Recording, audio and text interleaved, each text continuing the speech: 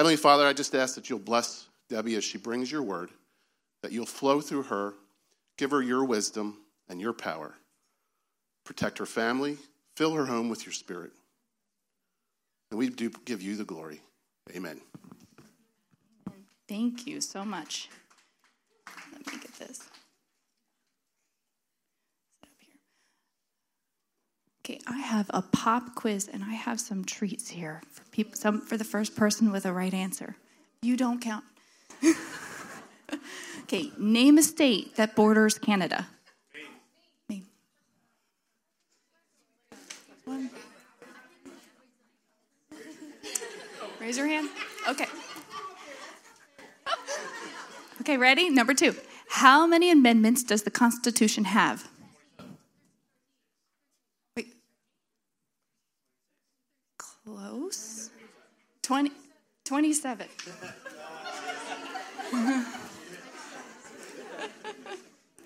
Okay, last one. Who was president during World War I? Yes. Very good. Okay. That was just a little sampling of some actual potential questions on the U.S. citizenship test. And this is a test that is given to every candidate for U.S. citizenship. And being a U.S. citizen was something I really always took for granted until my aunt went to get her citizenship. My uncle on my dad's side was a long-term missionary in Kyrgyzstan for years and years. He was a linguist, and he worked with Wycliffe Bible translators, translating the Bible into Kyrgyz. While there, he met and married a wonderful Jesus-loving woman who, became part of our family. As a young person, I just kind of assumed that when you got married, that you gained citizenship in the other country, if you didn't happen to share citizenship already. Little did I know, she had to go through the whole process. It just granted her eligibility to apply for citizenship. I still remember the Christmas after she got her citizenship, and we all celebrated together as a family. Now, citizenship is something that Paul actually talks quite a bit about in his letters, and Philippians is no exception. Sometimes he's talking about how to conduct yourself within the natural governmental systems, and other times he's actually using that as an illustration to help the church grasp spiritual concepts. And this was really important because, we live in a day and age where we can just share information with a couple clicks. And in seconds, something can be around the world. But back when Paul was serving, they believe that he most likely wrote this letter when he was imprisoned in Rome. Now, if that's the case, by the time he wrote the letter and delivered it, it would take 6 weeks to get to Philippi. 6 weeks. The church would then have to digest that information, write a return letter, and 6 weeks back. For him to get it, write a reply, 6 weeks back to clarify. It's 18 weeks. That's a long time. Can you imagine how much confusion and twisting could happen in that time, and fights in the church? So it was really important that when he wrote, it was very clear, the principles and the teachings in his letters. So, keeping that in mind, let's begin taking a look at our passage in Philippians 3, in verse 20, where he says, "For our citizenship is in heaven, from which also we eagerly wait for a Savior, the Lord Jesus Christ." Now, just for a little bit more frame of reference, Philippi was in the Macedonian area. It was designated as a Roman colony by Mark Antony and Octavius after they defeated Brutus in 42 BCE. So it was about 100 years in the Roman Empire at this point. And Philippi, in particular, was a real target for the Roman Empire. Now, obviously, The Romans really liked to gain territory. We know this historically. They were always looking to expand their empire. But Philippi in particular would have been a target because Philippi was full of gold. They've taken a look at historically and said, after the Romans conquered Philippi for 100 years, they were still cranking out about 1,000 talents of gold every year. And one talent's about $30,000 today. That's a lot of gold. In addition, Philippi was right alongside two rivers. So it was a really big trading port. So Philippi was really an urban hub. And interestingly enough, Philippi was also a very popular place for retired Roman soldiers to live after they completed service. So when we think about that, and we think about there's a lot of retired Roman soldiers here, and when they read this sentence, for our citizenship is in heaven, from which also we eagerly wait for a Savior, the Lord Jesus Christ. What are they thinking? What pops right in their head? Well, I was a little surprised by one of the frame of reference culture points because the first one was Lord and Savior. Now, I always assumed that was just, Jesus saves me from my sin. He's my Savior. He's my Lord. I've given him my life. He's my master. Yes, that's all true. But as a culture point, the Romans, as we know, were polytheists. They believed in many gods. We read about them in their mythology. But the Romans also ascribed to a state religion. And in the state religion, the emperor was worshipped. It was an imperial cult. And the emperor was referred to as Savior. I found that pretty shocking. Julius Caesar actually had an inscription placed in Ephesus describing himself as a visible God and political savior of human life. And right after him, Nero took over, and he was called the savior and benefactor of the world. Now, if you know anything about Nero, kind of leaves you scratching your head. He's a little delusional, just a little. But he saw himself as the giver of all good things, such as peace and the ability to operate business and hold property and have material possessions and upholding the law. And the term Lord was a title specifically used for a person who had a rulership or a master over a pretty large area. So again, it was the connotation of supremacy, of power, of authority.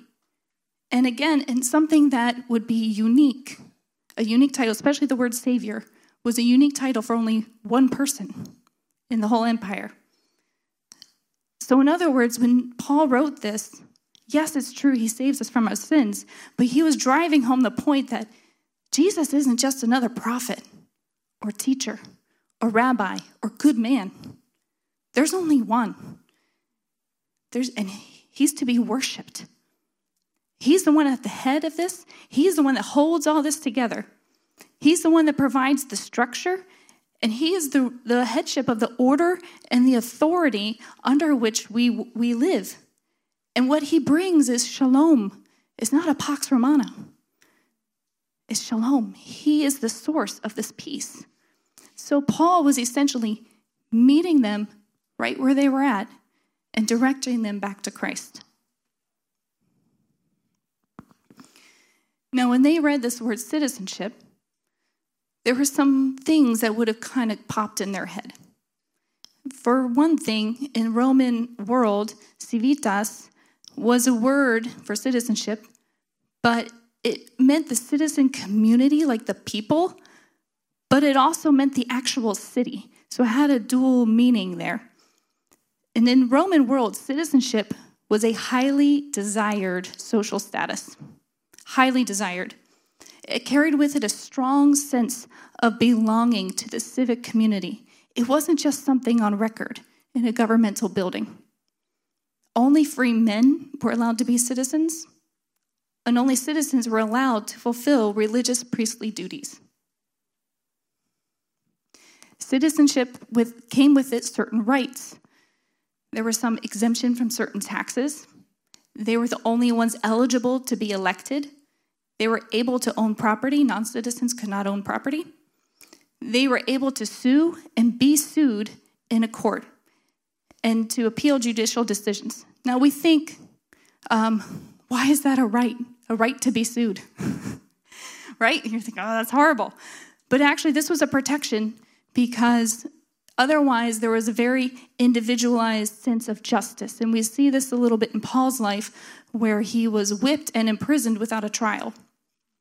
So the right to be able to go to court and have a fair trial without punishment first was a huge deal in the Roman culture. Another right of a citizen was that they didn't have to fear crucifixion. Crucifixion was considered a foreigner's or a slave's punishment. Only citizens who committed high treason or uncommonly heinous crimes could even be eligible to be crucified. And interestingly enough, Cicero sums up the Roman position on crucifixion when he stated, the very word cross should be removed not only from the Roman citizen, but from his thoughts, his eyes, and his ears. The mere mention of such a thing is shameful to a Roman citizen and a free man. And this word crucifixion or crucified was commonly thrown around as a vulgar insult and was never used in polite company, which is interesting. With citizenship came the rights, but also just as central and just as weighty to the concept of citizenship was the responsibilities. And with that came the participation in voting and being trained as a warrior.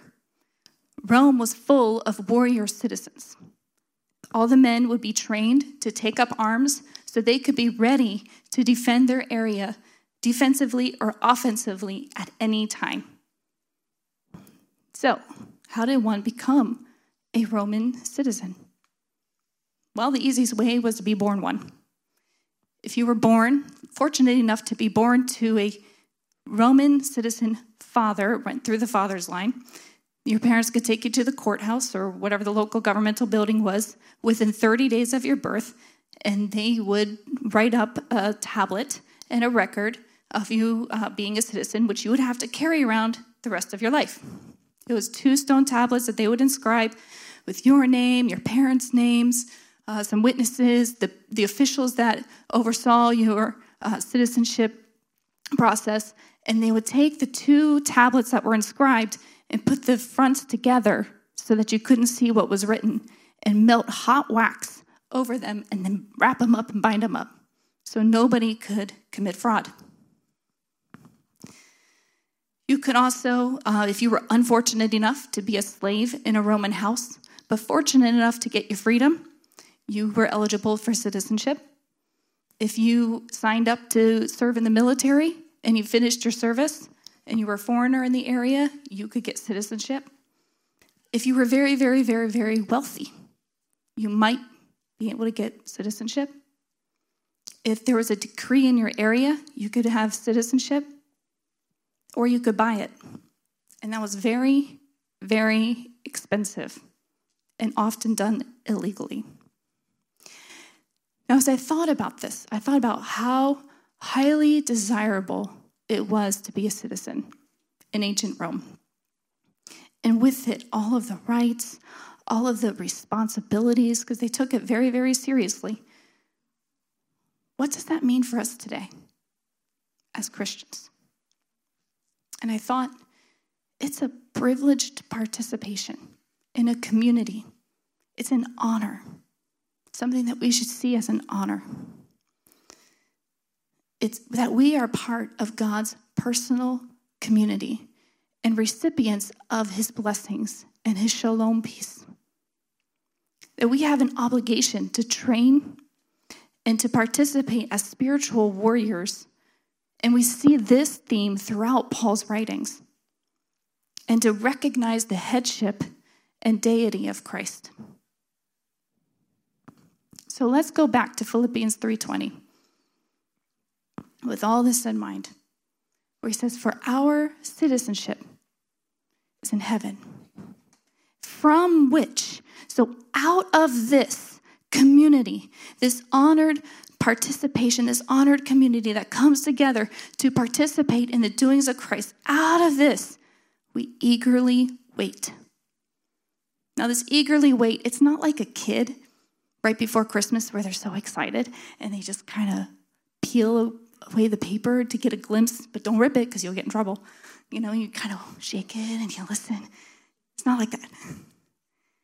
This word, eagerly wait, we have two words, but it's one Greek word. It's a triple compound word. And it's an intense separation and a complete looking away from something behind you and looking toward something in the front. So you're completely welcoming something here and essentially shunning something back here. So what was Paul telling them to shun? He was telling them to welcome and wait, intensely look for Jesus Christ. But what was back there that you never, ever look back to? For that, we have to back up just a little bit to Philippians 3:17-19, where he says, brothers, join in following my example and look for those who walk according to the pattern you have in us. For many walk, of whom I often told you, and now tell you even crying, as enemies of the cross of Christ, whose end is destruction, whose God is their stomach, and glory is in their shame, who set their thoughts on earthly things. Why? Because our citizenship is in heaven. Don't do those things. We operate under a different administration. They're under the wrong administration. And how do we know? Because they deny the power found in the most shameful symbol in the Roman world. Something so shameful, it was a vulgar insult thrown around, something never used in polite company, something a Roman citizen would never have to worry about, but every citizen of heaven lives by daily. The cross. Here at Paul's heart, he's devastated. Because here's what happened. There were some false teachers who came in, and Pastor Kendra touched on this last week. There were some false teachers who had come into Philippi, and they were twisting the teachings of Paul. There were some that were Jewish who were coming in, and just to give a little bit of reference and touch on that a little bit more, Christianity wasn't actually seen as a separate faith yet. It was seen as a sect of the Jewish faith. That happened a few decades later when people started looking and said, you know what, this is actually pretty different. I think this is a separate faith. But here, the lines are still really blurred.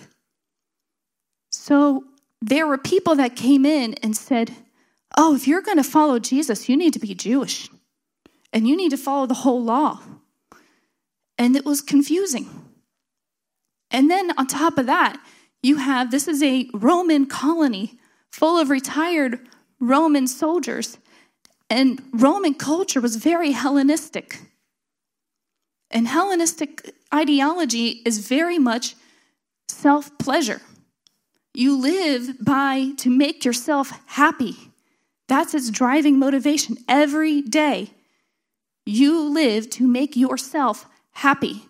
Their God is their stomach. Right? I want it. Well, then I'm going to go get it.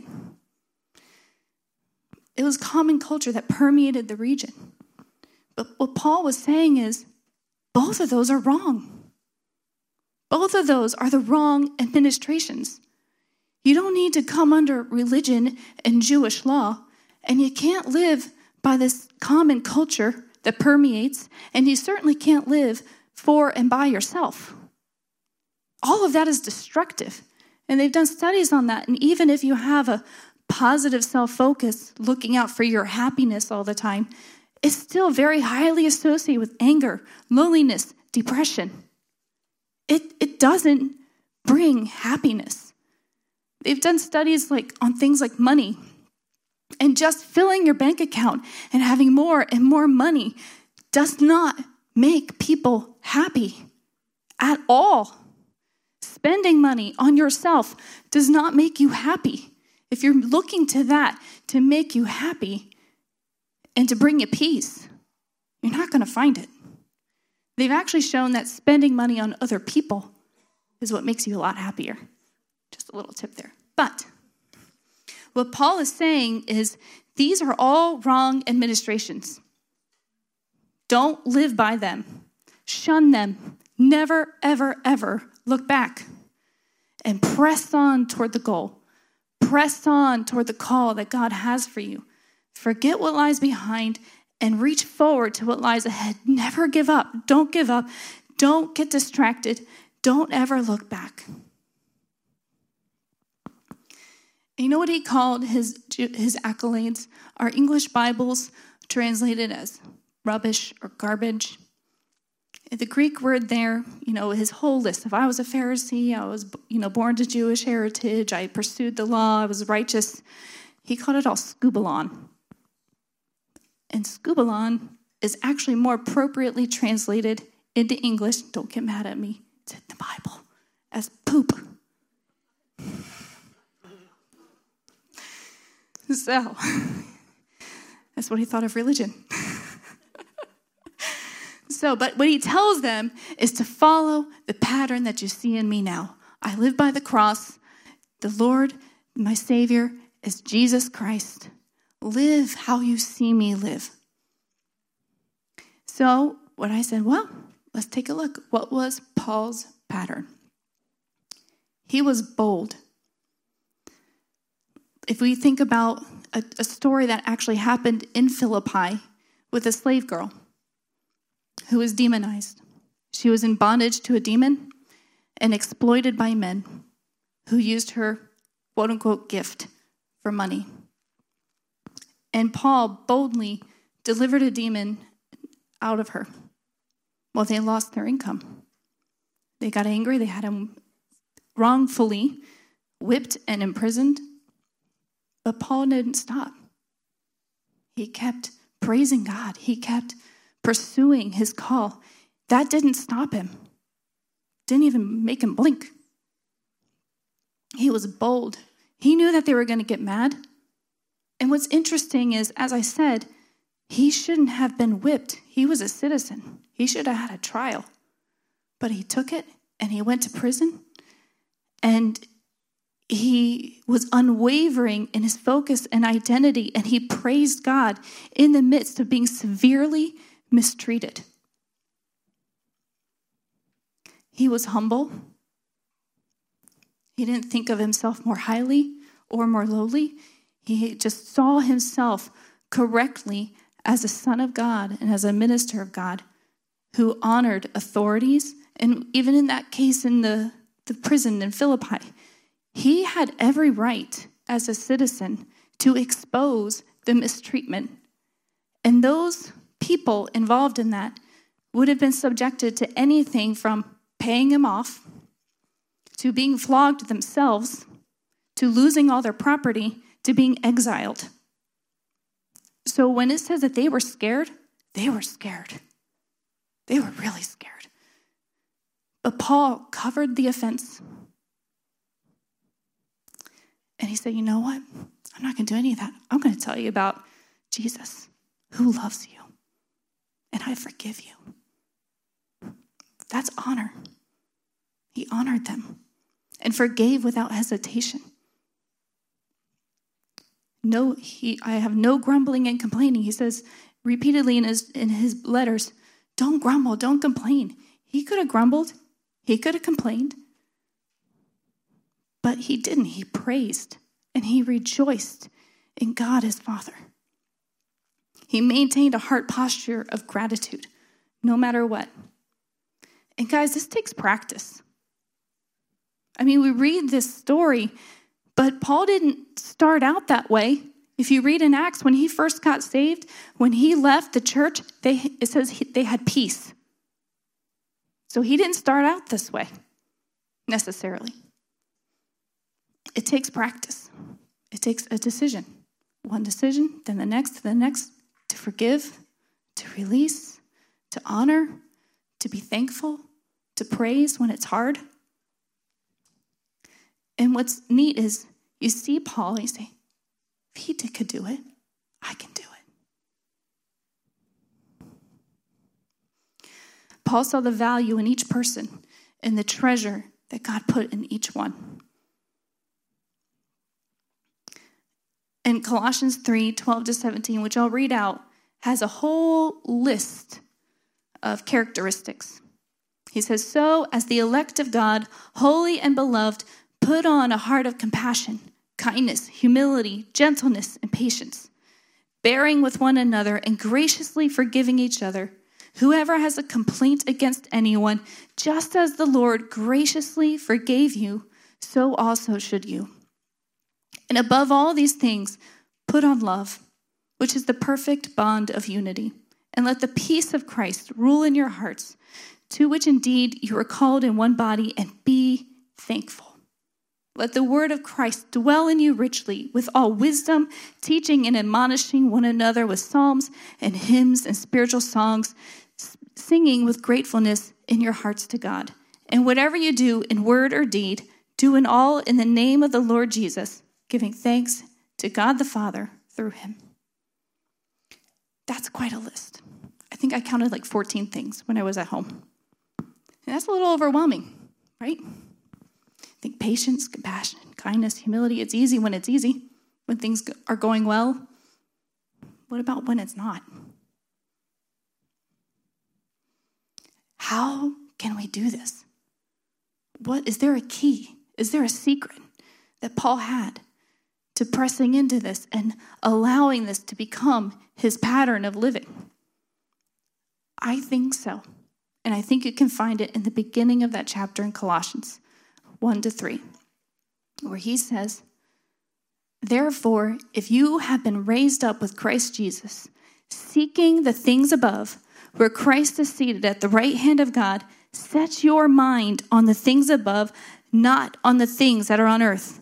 For you died, and your life has been hidden with Christ in God. You have to maintain that eternal perspective and know your position. Know your position. I'm in Christ. Who am I? I'm a daughter of God. I'm a son of God. In the eternal perspective, okay, so something's happening here and it doesn't feel good. It doesn't look good. But I know my God is good. And I know my God is faithful. Paul never gave up. I don't know many people who would get stoned by the city and then get up and get right back in the city preaching the gospel. That takes a lot of dedication. He never gave up. He was diligent and hardworking. He supported himself, working as a tent maker while pouring out into the churches. And he says in his letters, he said, I worked day and night. You saw me do it. He was diligent and hardworking. He didn't rely on his own wisdom, but he operated in faith. Even when he had a plan to do one thing and he had a dream, he said, go to Macedonia. They said, okay, we're going to go to Macedonia. That wasn't the plan yesterday. It is today, because God said so. And he tells them repeatedly, he tells the church to pursue 4 things: righteousness, faith, peace, and love. And he talks about this quite a bit in Corinthians. And as I thought about that, I thought, who cares if you have a fancy message or a prophetic word that can last 20 minutes long with all kinds of strings of words? Who cares? If you go out that door and you can't be kind, you can't be compassionate.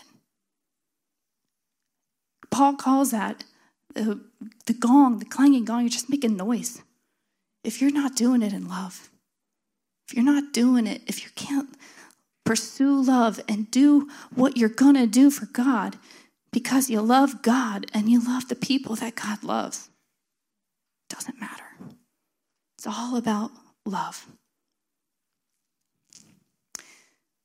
So the Bible gives us a really close look at another person who pursued a right administration here on earth. And I want to take some time to take a look at his example as well to see what more we can glean. Hebrews talks about this person in Hebrews 11, 8-10. It says, by faith, Abraham, when he was called, obeyed by going out to a place which he was to receive for an inheritance. And he left, not knowing where he was going. By faith, he lived as a stranger in the land of promise, as in a foreign land, living in tents with Isaac and Jacob, fellow heirs of the same promise. For he was looking for the city which has foundations, whose architect and builder is God.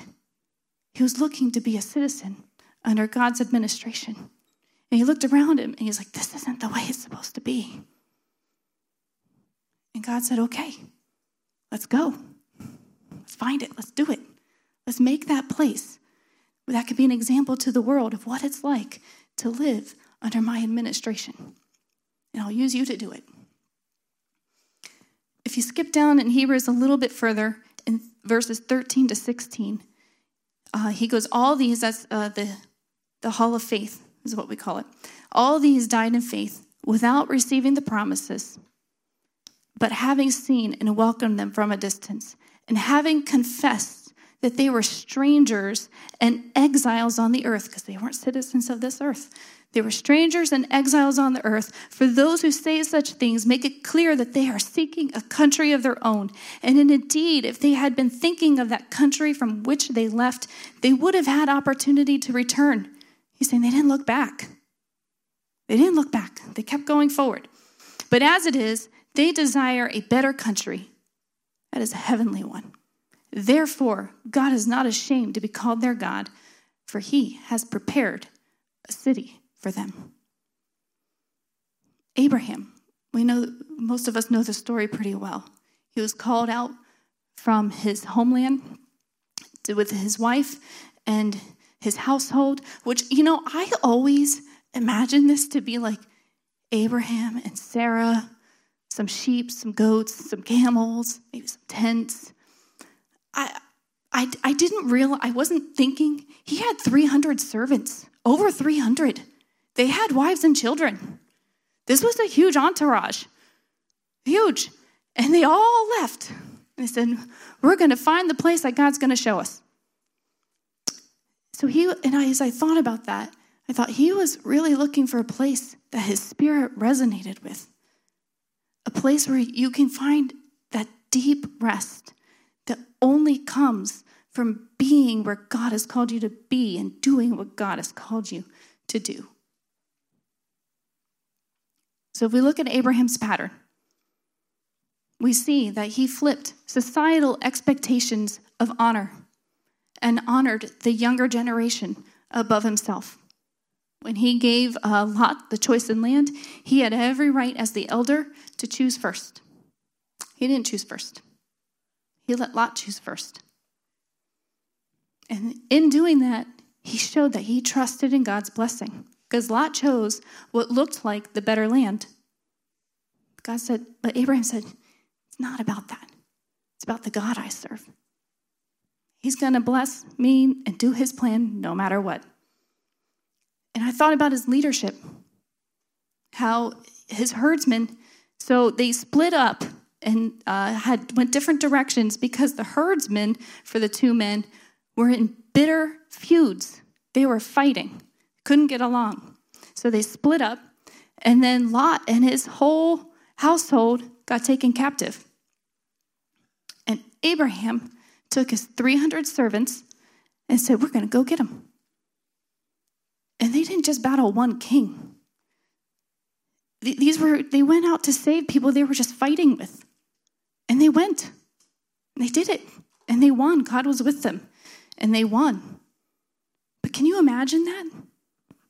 What kind of leader can do that? Get over 300 men to go on a death mission to save people they were just fighting with? That's amazing. This one really got me. And I might actually cry when I go over it. Abraham he was a human being, so he made some mistakes. And he kind of told somebody that his wife was his sister. And that guy took Sarah to be his wife. But before he could touch her, he realized that his entire household had been struck barren. And as he was kind of like, well, what's going on? God revealed to him that this woman that you took is this man's wife, and you cannot have her. And so Abimelech confronted Abraham and said, what are you doing? And so Abraham's like, yeah, you're right. I messed up. And he asks Abraham to pray so that Abimelech's household can be healed of being barren. Now, I always read that story, and I never really thought about the heart that had to go into that. Okay, Sarah was 90 at this point. 90. I'm assuming they got married pretty young because that's what they did in those days. They had been married for decades at this point with the promise of having heirs and having a child. And it hadn't happened yet. Middle Eastern culture, especially ancient Middle Eastern culture, was very, very heavy on fertility. Fertile livestock, fertile crops, and fertile wives. And if your wife was barren, it was a huge shame to that woman. It was a humiliation, not only to the woman, but to the husband and to the whole extended family on both sides. You were seen as being on the outs with the gods. So Abraham and Sarah, she's 90 years old, has never had a child. They've been promised. They've been told that they're going to have one. But it hasn't happened yet. Now, Abimelech didn't touch Sarah yet and already knew that the whole household was struck barren, which means they probably had a lot of kids. Can you imagine praying for somebody to receive healing breakthrough in an area that you haven't received it yet? An area that's a source of pain and humiliation culturally? Not just personally, but a huge culture. And you have to pray that somebody that has who knows how many kids already to be released to have more. And you haven't had one. But he did it. And God answered that prayer. And I thought about it. I said, you know what, God? If I'm going to be really honest, I'm going to be very brutally honest here. If you did that, I might get a little mad. Like, why? Why have I not been faithful enough? Like, what did I do? What's going on? I don't know what Abraham felt. And we don't know what he thought. But we know what he did. He prayed. They were healed. And he kept moving on with God. And eventually they did get their miracle breakthrough. Because Abraham believed that God would keep his promise and work a miracle. And his miracle ultimately really had nothing to do with their miracle. He never gave up, and he never looked back. Now, Isaac grew up a little bit, and he was asked to sacrifice Isaac. It's a test. Do you love and trust in the blesser more than the blessing? How many times do our hearts get attached to the blessings that God pours out on us? And we can lose sight of where the focus really should be. Abraham loved and trusted the blesser more than the blessing. He believed that God would do what he said he would do, even if he didn't live to see it with his own eyes. And he never, ever looked back. When they went to find a wife for his son, he said, don't take my son back there. Don't take him back to the homeland. You bring her to me. You bring her here. Don't take him back. We're not going back there.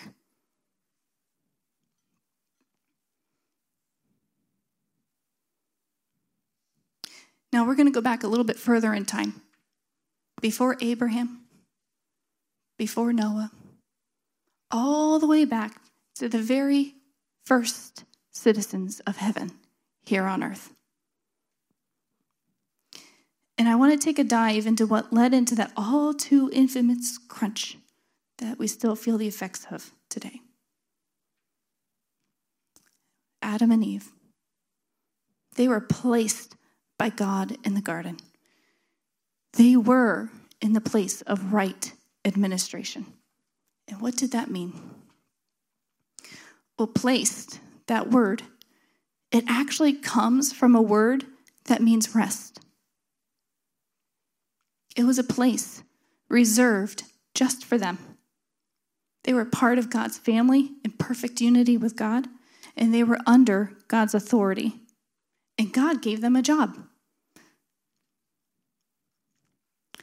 So this was a position of authority and rest, not inactivity, rest. So if we push this out a little bit and we think about, our authority in God and our rest in God, it all comes back to faith, right?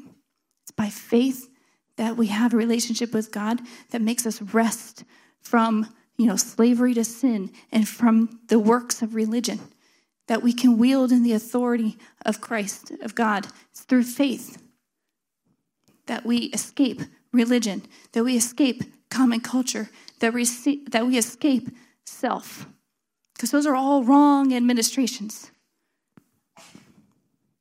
The only right administration isn't of ourself, but it's rather being in position, in alignment with God, using faith, God's faith. It's listed as a gift in 1 Corinthians 12. We can't strive into it, we can't work into it, but we can believe and surrender into it. So if we take a look at the temptation and see where did this go wrong? They had perfect unity. They didn't have a sin nature. How did this happen? Well, the serpent came up and said, "Has God really said?" And what does Eve do? She engages. She doesn't flee, which is what we are told to do. Flee arguments. Flee those speculations. She's engaging. She's focusing on it. It distracts her. And if you look at her response, it's actually not exactly what God said. It's a little different. Now remember, there was no written language, so this was the word of God. He took the word of God and changed it just a little. And when I think when he saw that, he said, "Oh, there's cracks. I can get in." He says, "Oh, you certainly will not die." So he takes that foundational crack and he keeps twisting into it until it's a direct contradiction of what God said. And Eve's still engaging. She's still focusing on it. She's still getting distracted and she's starting to buy into the doubts. And he says, "For God knows that the day you eat of it, your eyes will be opened and you will be like God, knowing good and evil." He's attacking God's character. God's not really looking out for you. God's not really good. He doesn't really love you. If he really loved you, you would have been like him. The deception's complete because she was already like him. And she bought into the lie. She didn't stand firm in her identity as a daughter of God, made in his image. And we know the story. She took the fruit, ate of it, Adam with her, and all of humanity and the earth fell under the wrong administration. There's almost like that echo in your soul, right? You can hear it sometimes. It's not the way it's supposed to be. It's not supposed to be this way. Now I want to take a look at Jesus, our administrative head. And I want to take a look at his temptation because it's very interesting, his temptation and the way he stood firm. And if you compare it back to the garden, and the temptation in the garden, Satan comes right at him and says, if you are the Son of God. First of all, Jesus had just been baptized. And the Spirit of God came and said, this is my beloved Son, in whom I am well pleased. He was just affirmed in this area and then attacked. Age-old trick of the devil, right? So anyway, he comes after his identity. And Jesus, interestingly enough, he doesn't engage that. I think he's confident. He's very secure in who he is. I know he is. He was. He doesn't even engage the attack on the identity. And Satan says, make these stones into bread. Step outside of God's word for you right now and fulfill a desire or a need that you have right now. Do it for yourself. Create your own destiny. Jesus' answer is, man does not live by bread alone, but by every word that proceeds from the mouth of God. And he's actually quoting Deuteronomy 8:3 there. In other words, if God wants me to eat right now, he can miraculously supply manna, because that's what that verse is about, God supplying manna. He can miraculously supply manna for me to eat, and I don't need to take action on my own, and I don't need to go by your word. I don't need to fulfill any perceived need on my own. God's got it. God's got it. And if you look back at that passage in Deuteronomy 8, humility and dependency are also key verse concepts. So Satan comes at him again. If you are the Son of God, he's still trying. He's still trying to distract him and get him off of his position in God. If you're the Son of God, throw yourself down. He's questioning God's character, challenging God's plan. Is God really good? Will he catch you? You gonna get hurt, break some bones, gonna die? God really good? And Jesus responds and he says, you shall not put the Lord your God to the test. And he's referencing Deuteronomy again, Deuteronomy 6:16. And in that verse, he's saying always, a key verse concept back there is always remember God's provision and faithfulness. In Deuteronomy 6, it was talking about when the water came out of the rock. And it also refers to Amalek. Now, Amalek was a tribe that came and attacked the Israelites when they were parched in the desert, and God had not yet released the water, the whole water in the rock scene. And Amalek, they attacked him at the rears. They were attacking their women, their children, their elderly, their infirm. It was not a fair attack. It was not, and it wasn't like when I dug into some of the Hebrew language there, it said, it wasn't even like, oh, we don't like these guys, and that's why we're attacking them. It was like, oh, they're there, great, we'll attack them. It was like not planned. It was just that they were attacking just to attack. So they were mistreated.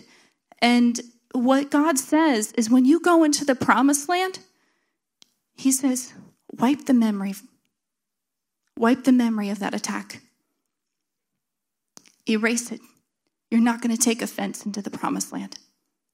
Leave it behind you. And trust in my provision. Trust in my goodness. Trust in my faithfulness. Because that offense and that mistreatment is not coming under my administration. Satan's not done. He says, all these things I will give you if you will bow down and worship me. Here he's going for pride, desire for glorification, for power and self. You can almost hear the echo from the garden. He says, do it. Let's do it your way. Don't do it God's way. Take control of your own destiny. And Jesus' response is quoting Deuteronomy 6 again. 6:13 here, he says, Yahweh your God you shall fear, and him you shall serve. Now, that's two quotes of Jesus during the temptation scene from the same passage in Deuteronomy. Both were about possessing the promised land. And Abraham, if you look at if you read that whole chapter, Abraham is actually referenced there. It's a passage that encourages the exaltation of the name of Yahweh to remember Yahweh only, to trust in Yahweh only, to depend upon Yahweh only. Don't test him. Don't complain against him. Don't question his plans. Just trust him. Have faith. Believe that you can live in the rest of Yahweh, in his blessings and in his provision and in his dominion. Sounds a lot like a citizen, right? Yahweh's the head. He's got control of the area. He's providing. It's provision. It's like a citizen of heaven. Trust Yahweh.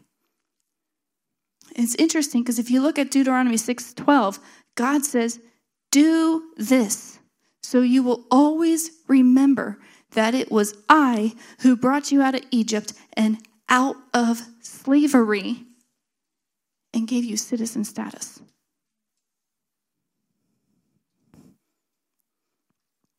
So where Adam and Eve fell, Jesus triumphed and showed us how to stand firm and live in God's freedom as citizens of heaven. So how should we live? What can we take from this? Well, can we take from Jesus' pattern, his example in the temptation, from Abraham and Paul? As I thought about this, I thought, number one, you got to know your identity. You have to know who you are. You are, before your any job that you want to list in this world or in church and ministry circles, you are a son or a daughter of God. That's who you are. You belong to God's family. Your position of freedom and authority stems from this. Any ministry stems from this position of being a son or a daughter of God. We've got to get that revelation deep into our hearts so we can stand firm no matter what. We need to live in faith. Faith is key to living in God's freedom, to be living God's way of life. The Bible says without faith, we can't please God. We need to have faith. Honor. Now, John Bevere has a great book about honor. I encourage you to check it out.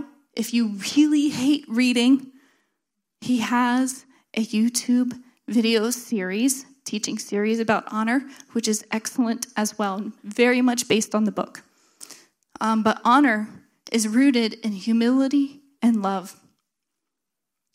And God calls us to honor even when it's hard. It's easy to honor when people are being nice, right? Very easy. But when you're being mistreated, or maybe you have some insecurities, it can get hard.